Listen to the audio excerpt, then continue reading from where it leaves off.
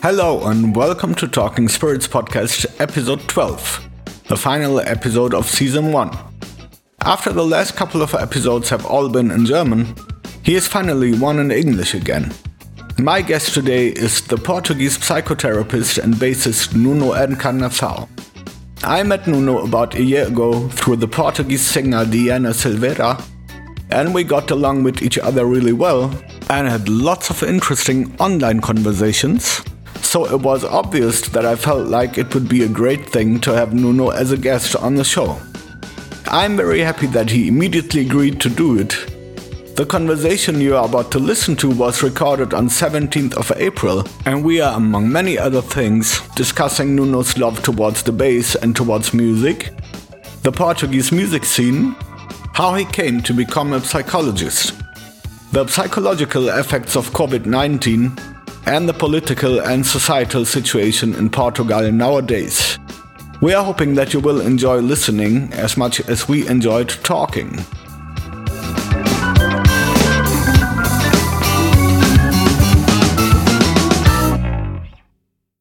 Hi Nuno, welcome to the Talking Spirits podcast. I'm very happy that you are taking the time to be my guest today. Thank you, Armin. I'm happy to be here talking to you also. Nuno, you are a bass player, but you are also a psychotherapist. But since you happen to be the first bass player to be a guest on my show, maybe we start with talking bass. So I would like to know, how did music come to your life and why, and how did you choose to be a bass player? Music has always been a part of my life since I was a young boy. My parents, they always listened to a lot of music. We always had a lot of music in our house. Although neither of them was a musician, neither of them played any instrument. But we were always listening to music. Even when I was a young boy, I liked musical toys. I had a melodica that I used to try to learn songs and experiment with sounds on it. Then at the age of 6, I started to play the piano. I had lessons up until I was 8 years old, but I had to stop back then because we couldn't afford the lessons anymore. Then at the age of 10, I got a guitar. And I started to learn to play acoustic guitar. I went to the conservatory at 11. I didn't last that very long because they always teach all those technical classical singing, but I wanted to play songs from the radio, the tunes that I was hearing. So I didn't have the patience back then to rehearse and to practice and all that. So I just went to learn with some friends of mine to learn chords and that. Then at about the age of 14, I bought a bass. Because I always liked the sound of the bass. I listened to a lot of music back then, pop music. I listened to a lot of pop music from the 80s, where the bass was very present. You can hear all those bass lines. So I always liked the sound of the bass.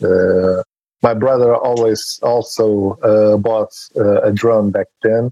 And we started to learn together how to play together. Then I got into bass lessons with a private teacher. I got into some local bands, rock bands. It was the grunge scene here in Algarve in Portugal also. Even when I went to the university to take my psychology course in Lisbon, I joined some local bands back then. Had a band also that's even we recorded an album and we played all around Portugal. Then when I finished my course, I started to work, and at the time I had left my band that I had back then, and I started to concentrate on working and earning money and buying a house. So the bass was a bit left behind. I stopped playing I didn't play bass for around 10 years. But in 2014, a friend of mine that I used to play in one of my old bands, he invited me to play with him again.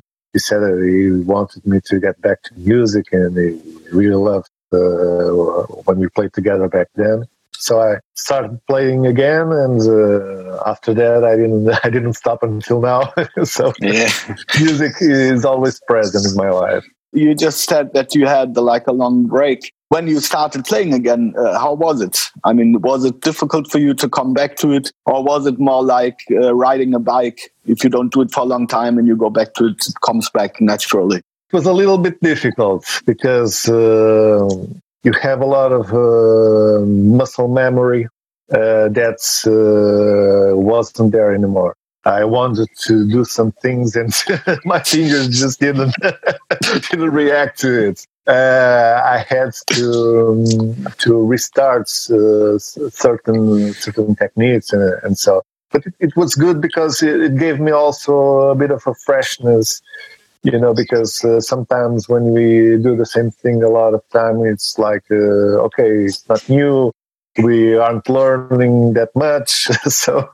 It was a sensation of relearning, rediscovering new things, and it took a little while. Eventually, I restarted to get back on business.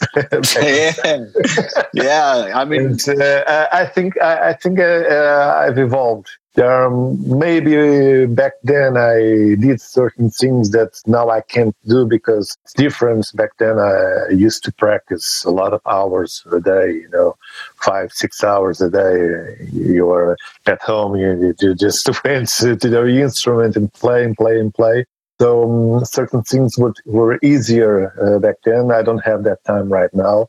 But in other ways, I think I got better musically, and not being that when you're younger, you're like, oh, I want to get the right chops, I want to play faster, I want to put a lot of notes, I want to put a lot of notes, as much notes as I can get in the music, and now I just try to play the right note. Sometimes I'm playing, I'm recording, and then I go listening, and I think, oh man, too much. It's too much. Let's go back. Let's cut this and this and this and this. I mean, I know the problem for sure. But with age, we get a little bit more peaceful. People who become bassists because they love bass and they love the frequencies like you described it before, usually they have a certain special connection to the instrument. And also I think that this connection also shows in their character, in the personality. So would you agree with me? And if yes, how would you describe it from your perspective? Yes, I totally agree with you. Especially because I know a lot of bass players, and it's really it's fun to see how their personalities manifest itself when they're playing. I know some guys that I'm usually a more calm person. I'm a bit more relaxed in the way that I am, that I deal with things, and I think that's reflects in the way that I play. I'm not that bass player that likes to be in the front and likes to show off and likes to put a lot of notes and fast notes and things like that. But I know other bass players that are exactly the opposite. They like to show off. They like to be at front. They like to play as many as they can, and in the shortest amount of time, I totally agree that the way that you are, the personality, your personality reflects in the way that you play. I know that you also love blues music a lot. Could you talk about the blues and what the blues means to you, and why you have such a connection to this type of music? Well, blues is essentially a type of music that demands a lot of feeling. Okay, how can we say? It's not that first. It's not that type of music that demands you to play a lot. In fact, what I really love about the blues, it's held you a bit back. Just start slow, less notes. You just start building. You build the song the way that song evolves. You start building the song from there. Start slow, you less notes, so the dynamics are lower, and you can go with the flow and start raising the dynamics, putting more stuff on it, and just dropping again. You go with the feeling, you go with the song, and the few types of music allows you to do that. In Portugal, we have a type of music. I don't know if you know. It's called fado. Fado, yes, Yeah, of course. it's very sentimental. It's very bluesy in the core feeling, So Yeah.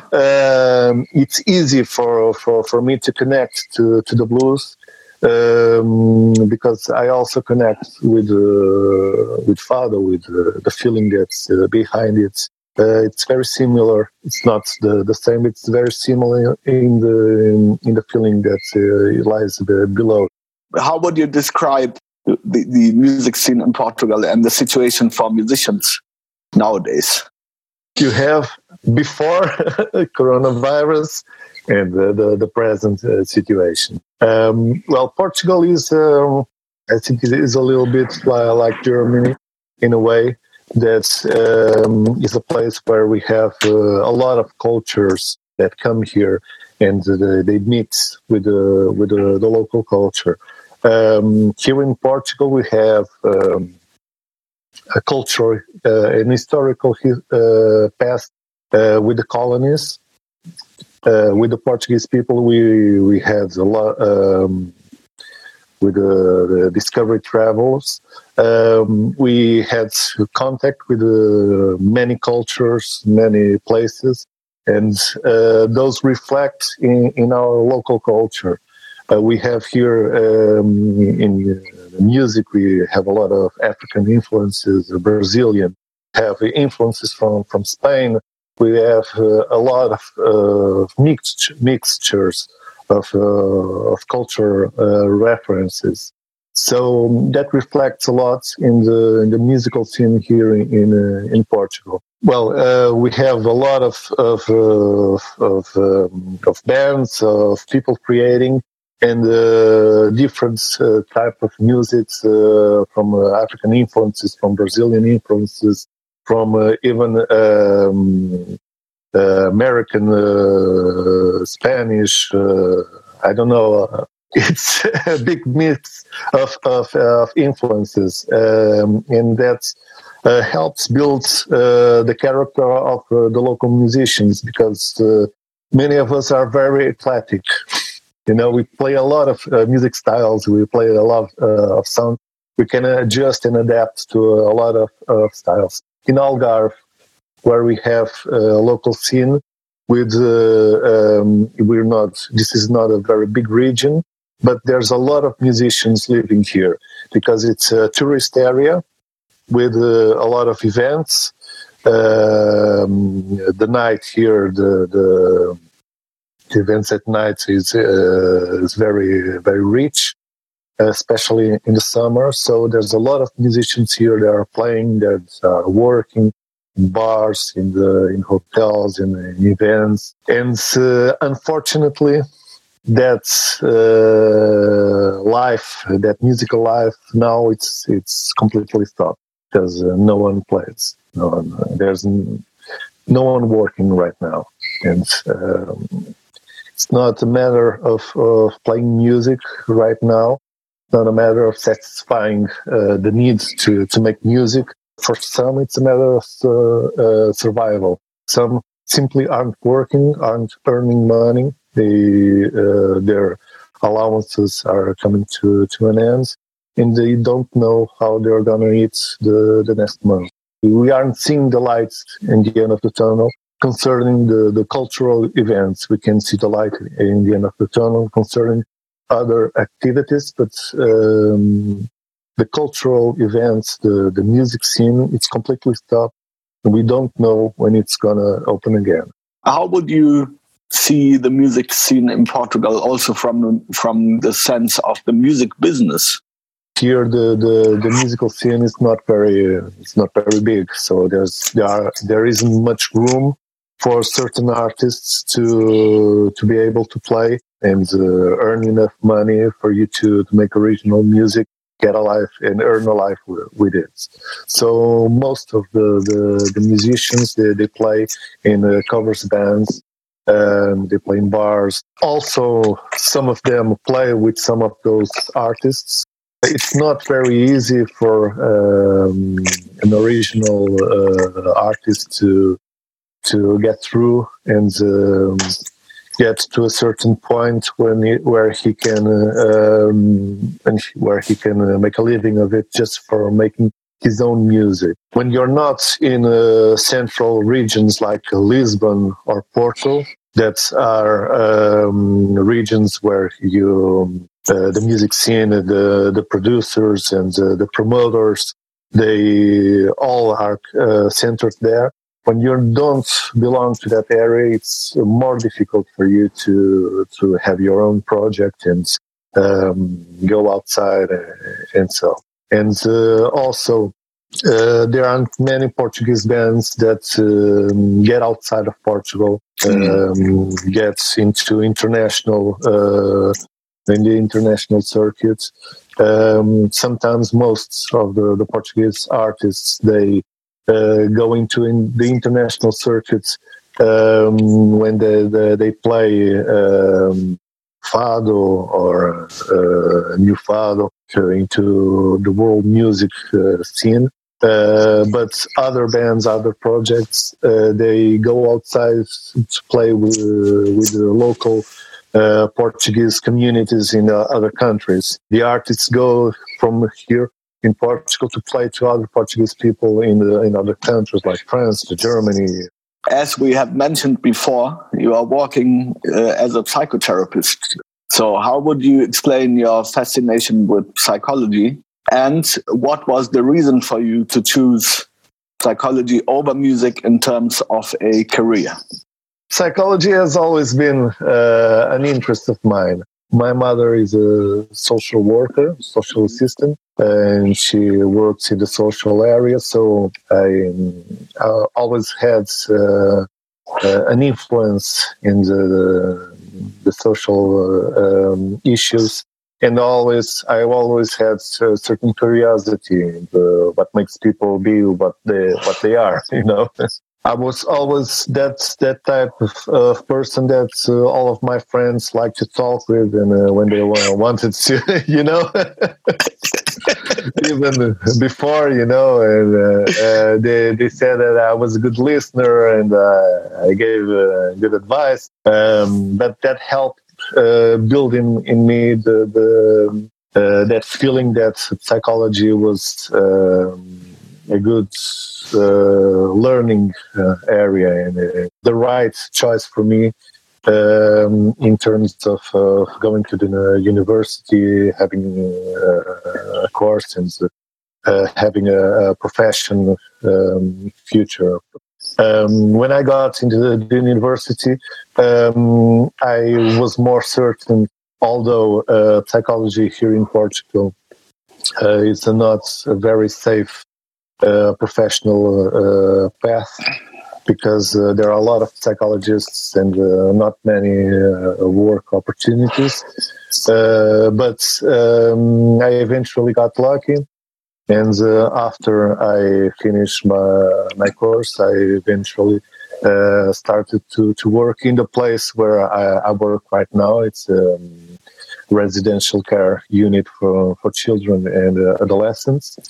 And from that, I just started to make my path in psychology. But it's funny because when I was studying, I was also playing at the time. And eventually, my how do you say, my thesis, my end of course thesis, the work that I made at the end of my course was about psychology and music. I even released got that work and published a book. It's called Between Silence and Words: Psychoanalytic Variations About Music. As I used the psychoanalytic theory to think a little bit about music and the things that work around it. It's not in a music therapy kind of approach, but more in the place that music lives in our psychic life. Yeah, there's a big connection between those two. I think that's why I wanted to ask you also if, the insights you won in your path as a psychologist did have an effect on you as a musician. It helps you connect more with yourself. And also music makes the other way, because music is the language of emotion. You can say with music what you cannot say with words. So that's when we work with people, when we try to help people through psychology, you're trying to work with their emotions, to listen to their emotion. You're trying to listen not only to what they're saying to you verbally, directly, but also what they're expressing, what their underlying meaning, what's below there. And essentially, music is that you communicate in a way that you don't need to speak, you don't need to talk, And when we are in a band, and you obviously know that, when we are playing, you can feel where the other guy is going, feel where what the other guy is asking, and if he wants to raise the dynamics of the music, if he wants to lower it, if he wants more mellow feeling. You even can feel how the person is there that day by the way that he's playing. Both these areas interconnect in this way. At least for me, that's how it makes sense. If you talk about your line of work, you mentioned that you are working with kids. Maybe if you like, you could share something about what you do exactly. And then I would like to ask you, how do you perceive the situation of a young person in the nowadays society, where everything is so crazy and fast, and where so many impressions and challenges which are posed to us every day? I work in a residential care home for children and adolescents. So these children and adolescents, they need to be taken off their families because something happened there. So they couldn't live with their families anymore. And they are taken from those places, and they are transferred to this unit. That's a residential unit. We have up to 18 young people living there, from children and adolescents. So they go there and they live there with us. And we try to work with them some of the issues that led them to be there.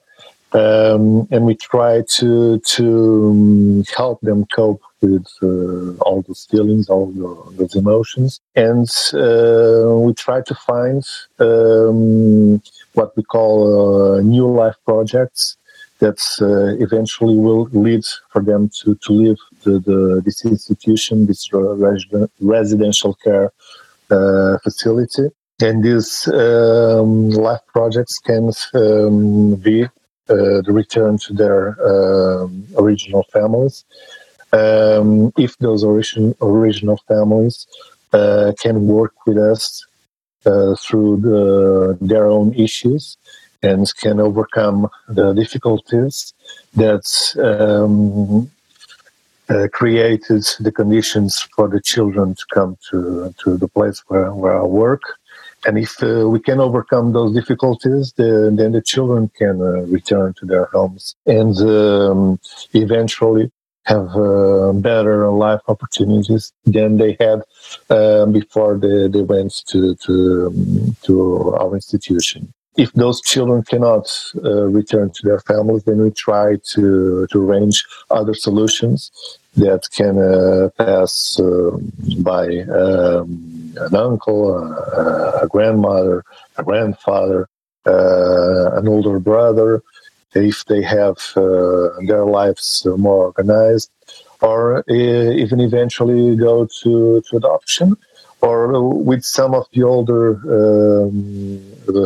older adolescents, we can try working with them to try to help them autonomize themselves and have other life opportunities that they can build without relying on their own family. I try to help all these young people to have a different course of action than the one different from the one that eventually led them there. Concerning the nowadays demands on the young people, not only on this specific type of group that I work with, but eventually more general. I think this is a very challenging times for all of us. First, one thing that I feel is that we oscillate between two opposite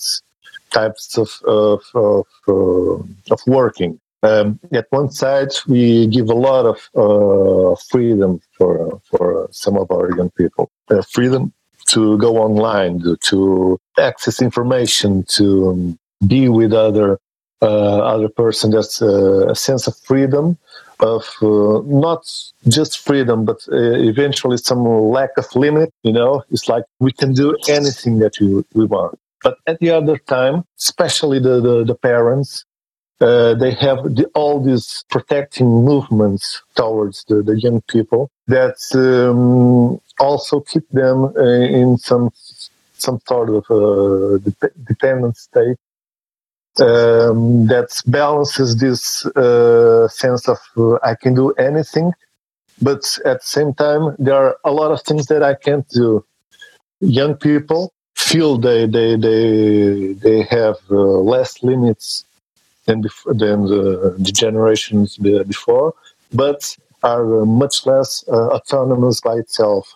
They have less competences to choose, to decide, to make more fundamental decisions in things. So this is a problem. We have young people that are confronted with the openness of choices before them, but they lack the competence to make better decisions because they don't have that practical freedom to make the decisions by themselves, to learn from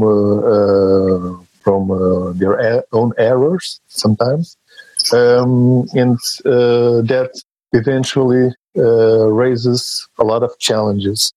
We are now in the midst of a global pandemic, and it's, at least in our time, it's a very unprecedented situation, which has never been here before. So my question would be, how would you describe the effects of such situation from a psychological point of view? From the first point, we've seen here many stages of reacting to this situation. First, we saw a lot of people minimizing things. Denial was one of the reactions that some people made concerning these present events. But then after denial came a lot of fear.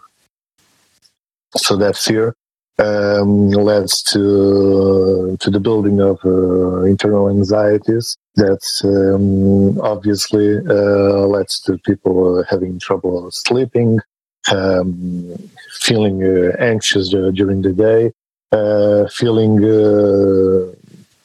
a lot of symptoms that were mixed in their minds and led them to believe that they were sick in some kind of way. So this anxiety eventually was good in a certain way, because it led to a lot of protective behavior. But obviously, when it started to grow in certain peoples, obviously it led to other types of problems. And this eventually started to happen more and more.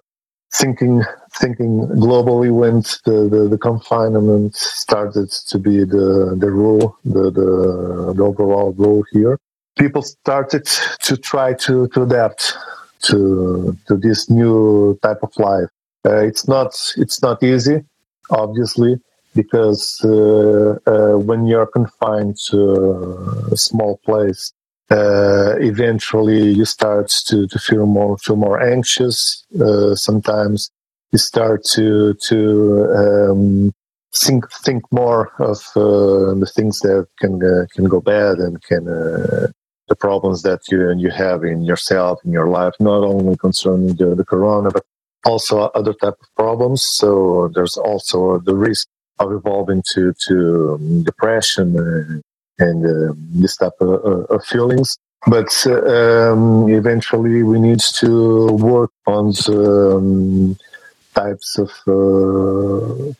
ways to occupy yourself physically, mentally, of organizing your day also, so that you can cope with this long periods of being at home. And as a psychologist, with the people that I work with, we try to provide that type of organization, daily organization, of daily schedule to do so. In the institution where I work, we try to do that with the children and young people that we have there. I also try to support the staff. Very important, because the people that work with these children also, they need to be taken care of.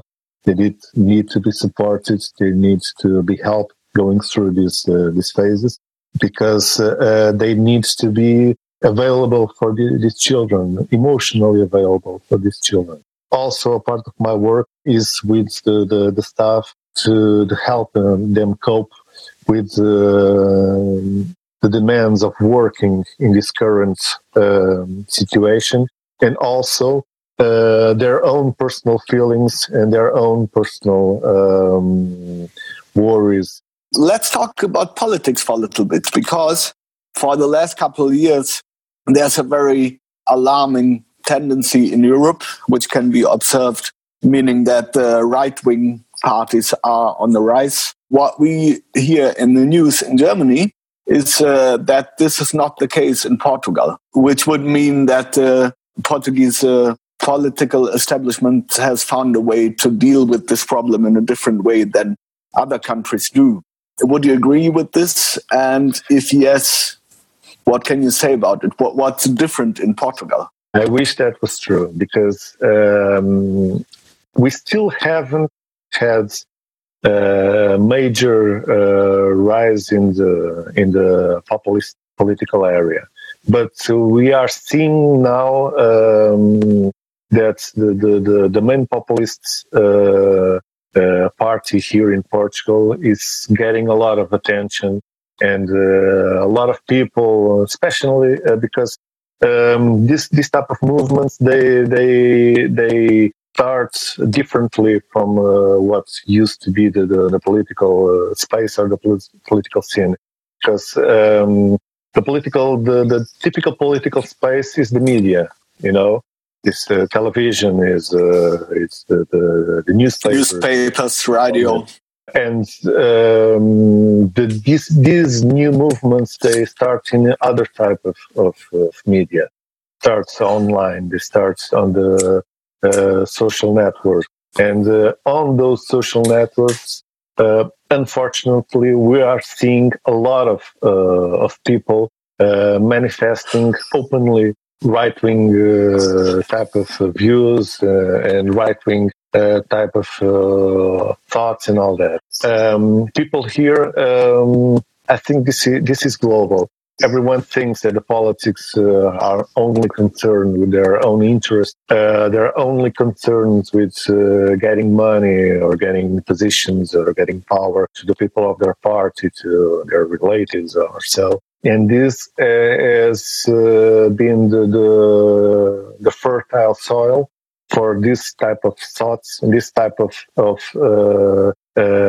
political speech to get and start throwing seeds and start to grow among many people. I know people, some of them are my friends, that share some of those views because it's easy to beat this politician that area. It's easy to say that the government doesn't work for us. It's easy to say that we pay too many taxes and the taxes are stolen by the government, and they give the money to the companies that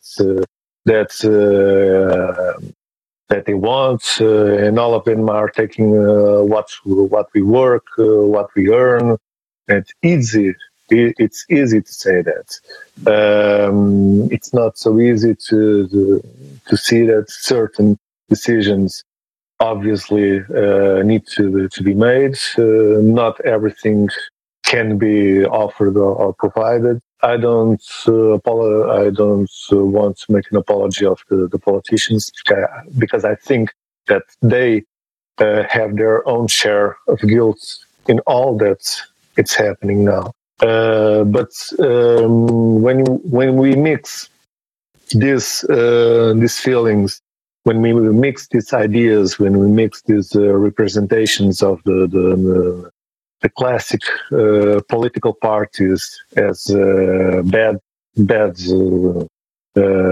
groups of people, when we mix this with the social network and the diffusion of fake news, and people are more willing to believe in conspiracy theories and what fake news sites are providing, then they are more inclined to believe in that than in certified or fundamented sources.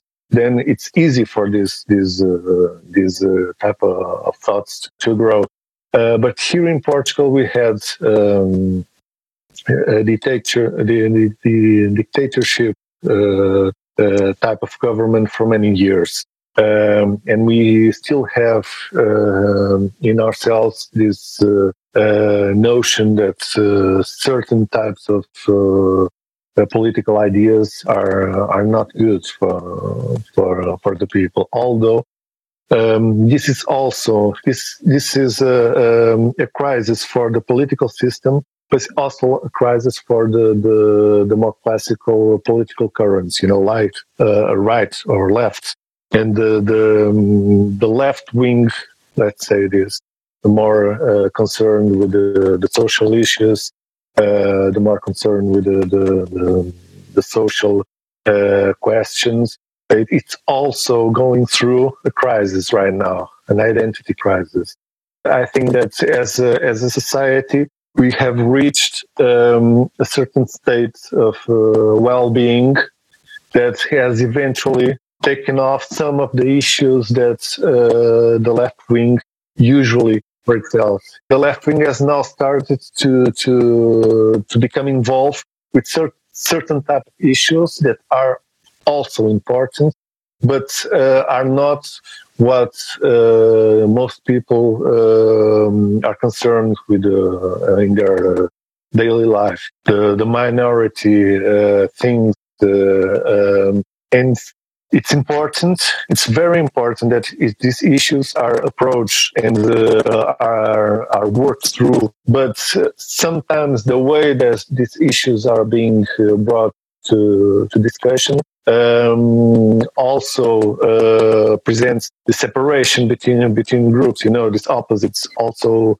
allows for an opposite discussion and creates fractures that also allow for this right wing to grow. the political discourse, it's getting more extreme right now. Although in the constitution of the government and the assembly, with the deputies and so we don't see that reflected. But for the first time in many years, we have one party that's from the right wing that is represented in the parliament. For us, that we have a culture of revolutionary ideals from the 25th of April. It's a very important date here in Portugal that represents us coming out of the dictatorship, represents ideals of freedom, of solidarity, of orientation for common well-being. For us in Portugal to have, for the first time, right-wing, openly declared right-wing party represented in the parliament, it's a very important historical first step. From the things that we've seen, and from the things that I've been seeing here and been experiencing on social media, I think that the next elections will show a growth in this type of party. I wanted to ask, because you mentioned the dictatorship of Salazar. What do you think, how this is relating to the situation now? Because usually one would like to think that we learn from history, but in many cases it's just sadly not the case. And so do you see a relation between the situation right now to the past? I see a relation. Unfortunately, history needs to be lived through, needs to be kept alive, and the right messages needs to come through. What I've been seeing here in Portugal is like a cleaning of the dictatorship history. It's a whitening of that past. People tend to compare the days of the dictatorship as days where there was no corruption. There's a myth involving Salazar that says that he was like a pure politician. He made an economic miracle. When we passed from the monarchy to the republic, the first years in the first 20 to 30 years of the 20th century, the first republic, as we call it, it was a mess. Politically, it was a mess. Socially, it was a mess. Economically, it was a mess. And eventually it led to our country to go bankrupt. And Salazar was the Ministry of Finances in the last government of the first monarchy, first republic. Sorry, and he laid a plan. An economic plan in function in the country that eventually led Portugal out of the bankruptcy. Very strict plan, and he gained a lot of power, a lot of political power back then. And it was also the time when the first dictatorships in Europe started to emerge. Franco, Mussolini, Hitler. It was a time where all these strong political leaders started to appear in the European history, and Salazar was one of them. He gained a lot of power because he took over the country's finances and eventually led to the recovery. But and this miracle financial recovery is what helps build like a mythical representation of Salazar as a great politician, as a great economic genius. All that he made was the economical politics of an accountant. It's like we need to put all the money, to keep all the money that we can to ourselves, get most money and spend the least of it. In simple terms, this was the Salazar's economical politics. In the first years, this was important and eventually led to Portugal getting out of bankruptcy. But in the rest of the years, this was not true. There was a lot of poverty here in Portugal in the times of Salazar. There was an elite, administrative elite that worked for the government, that had a lot of rights, and that believed themselves to be superior. And then the rest of the people, they lived really bad. My wife's father, he only had a pair of shoes when he was about 10 years old. It was the first pair of shoes that he had. He only wore it to go to church or events or so. And this was how it was back then. This was how it was in the time of Salazar. And we need to see one thing. Back then, Portugal was a colonial empire. Back then, Portugal was not only this little place. We had colonies in Africa. We had colonies in India. We had Macau in China. One of the things that Portugal as a country doesn't have, obviously, is the access to prime matters like oil or coal. But we had all of that in the colonies. We had Angola. Angola is one of the richest countries in matter of oil and precious stones and minerals in Africa. How is it that with such an access to a big market, such an access to resources, we had such a poor country? All that richness was not invested. And right now, we are paying the failure of the economical politics of the years of Salazar. Also, other myths come around. Oh, he was poor. He only received a minimal wage or so. He didn't earn money, but he lived as a king. Other myths. There was no corruption in Salazar times. It's a huge lie. Most of the corruption system that we see nowadays was made in those times. Maybe Salazar wasn't corrupt, but he didn't need it. Most dictatorships have an administrative monster below them. Sadly, you can come to the conclusion that it's always the same with this type of things. That's exactly where these new right-wing movements are connecting. People are insatisfied. People think this is always the same. It's always the same problems. These guys aren't going to solve our problems. Then there comes another guy that says exactly what you're saying. They take what the common people say.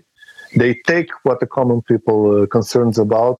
They feed on their frustrations, and they build on it.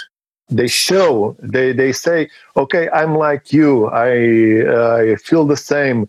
Those are the bad guys. We are the ones that are against the bad guys. We are like you, and we are going to change all this. We are going to put all those bad guys in jail. We're going to take them out, and we're going to make things right, and we're going to provide for everyone, and we're going to be the best ones around." Yeah, we can just hope that people are willing to be conscious about what's really happening, or to really go into things and inform themselves to understand what's really happening, and hopefully to come to the conclusion that these type of politicians or parties are not the ones who will bring prosperity and peace in the end. As you mentioned earlier, you are from the Algarve. And it's a region in Portugal which is very famous for the beauty of its nature.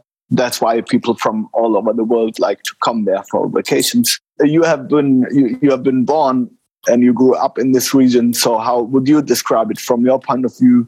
And how would you describe your personal connection to it?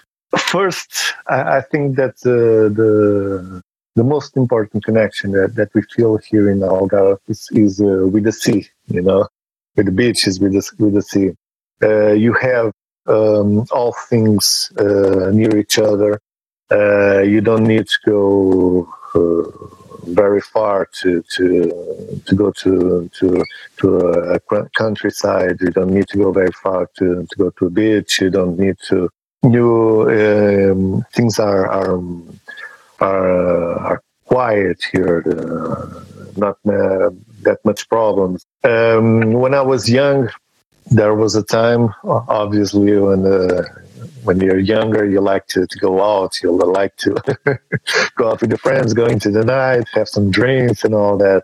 And obviously, in the summer, this just goes amazingly crowded, and it's super wild, and the nights are really wide. So it was very, very good to be here and meet all kinds of people, because one of the things that is interesting here in Algarve is that with the local people, we end up meeting people from many different countries. So we could go out in the night and meeting someone from England or someone from Germany or someone from Holland or so. So we could connect and interact with many different types of persons from different cultures. And one thing that's really interesting here in Algarve is that we have a lot of foreign communities here. Not only immigrants from the colonies, the former colonies, from Africa, or from Brazil or so, but we have people from England, communities from English people here, have communities of people from Germany, from Holland, a big community from Holland that lives here in Algarve. There are building communities here of French people also, from Finland. There are a lot of people that have chosen to come here and have bought homes here. Some are secondary homes, other are their residences here in Algarve from now on. And these communities also have a sort of cultural medium that also is interesting to see how it influences the Algarve in itself. We have, concerning tourists, we have different types of tourism here in Algarve, which is also interesting because you can have more beach tourism with all those hotels near the beaches and all that. But you also have more rural tourism in the interior. We have places here in the interior that's more connected to nature. It's really nice to be at. And we also have other types of beaches that are not so well known. For me, are my preferred ones, because not all the other people. But you have the South Shore, and then you have the Southwest Shore that starts in Sagres and starts to rise up north. And that Southwest Shore, it's amazing, in the nature, the landscapes, it's incredible. The sea is much cooler, cooler than the South Shore, and also it's braver, but it's very good. And for the people that like to surf and that, it's the best beaches are there. And for those that like to see nature, to see landscapes, to do some trekking, because you have all this path that goes through the shore. It's an amazing place to be at. Yeah, but so you never considered going somewhere else? I mean, you said that you went to Lisboa for studies, but you never considered to live in a different country, for instance. I've considered that. I've considered that before, especially when when you're younger and you're starting to think of different professional perspectives. I thought of going to England to study there to make a PhD in psychology, because I like very much some of the universities that they have there. But it's nice to live here. I like it. It's easygoing. I like the things that you can do here, you know. Sometimes we feel we are a bit far from certain things. Concerning the music industry, that's one of the things that we a lot of times we are not well provided here in Algarve. If you think about the future for yourself, do you have a certain, like, let's say, do you have any special dreams or wishes or ideas which you have not realized so far? Obviously, I would like to travel a lot more. That's one of the things that I would really like to do, and I miss. You know, go traveling, meeting places, meeting people. That's really one of the things I would really like to do. So I would really like to keep evolving in musically. There's a project that I started. I became a part last year. That I'd really like for it to grow a bit more. It's essentially Portuguese music, more sort of novo fado, and we would really like to take it to other places, get into the world music scene, and we can see a bit of the world and take some music to the world. Some read more, love more, you know. Yeah. I also have another hobby, another passion that I haven't told you so, but I can share with you, because I make bonsai. I these days I've been working a lot on my bonsais. I have a lot of free time, you know, and I'm mostly at home, so I have to take care of those little trees. And also I like to do this and to use this as a way of creating in another area, you know. We have talked many things, and we are now approaching the end of our conversation today. Is there something which you would like to share with our listeners to end the conversation? Everyone stay safe and everyone keep positive. This isn't, it's funny because we were talking about populism. We were talking about the rise of all these extremist ideas and also. But now we live a time when more than ever we need each other. Cannot be with people, but we need to connect with people. We need to feel close to other people. We need to feel that we're not alone. We need to feel that this is global. It's not a matter of being black, of being white, of being Chinese, of being English, of being Muslim, of being, Buddhist, of being American, of being Portuguese. It's not a matter of this. We're all on the same page here. People always talk about differences. Differences are important because difference make you who you are, different from me, you know. Always, and also makes you a rich person because you have things that I don't have. Let's accept those differences and accept that those differences can make you an important person for me because you bring things that I don't have. Many of those things may be things that are lacking in my life.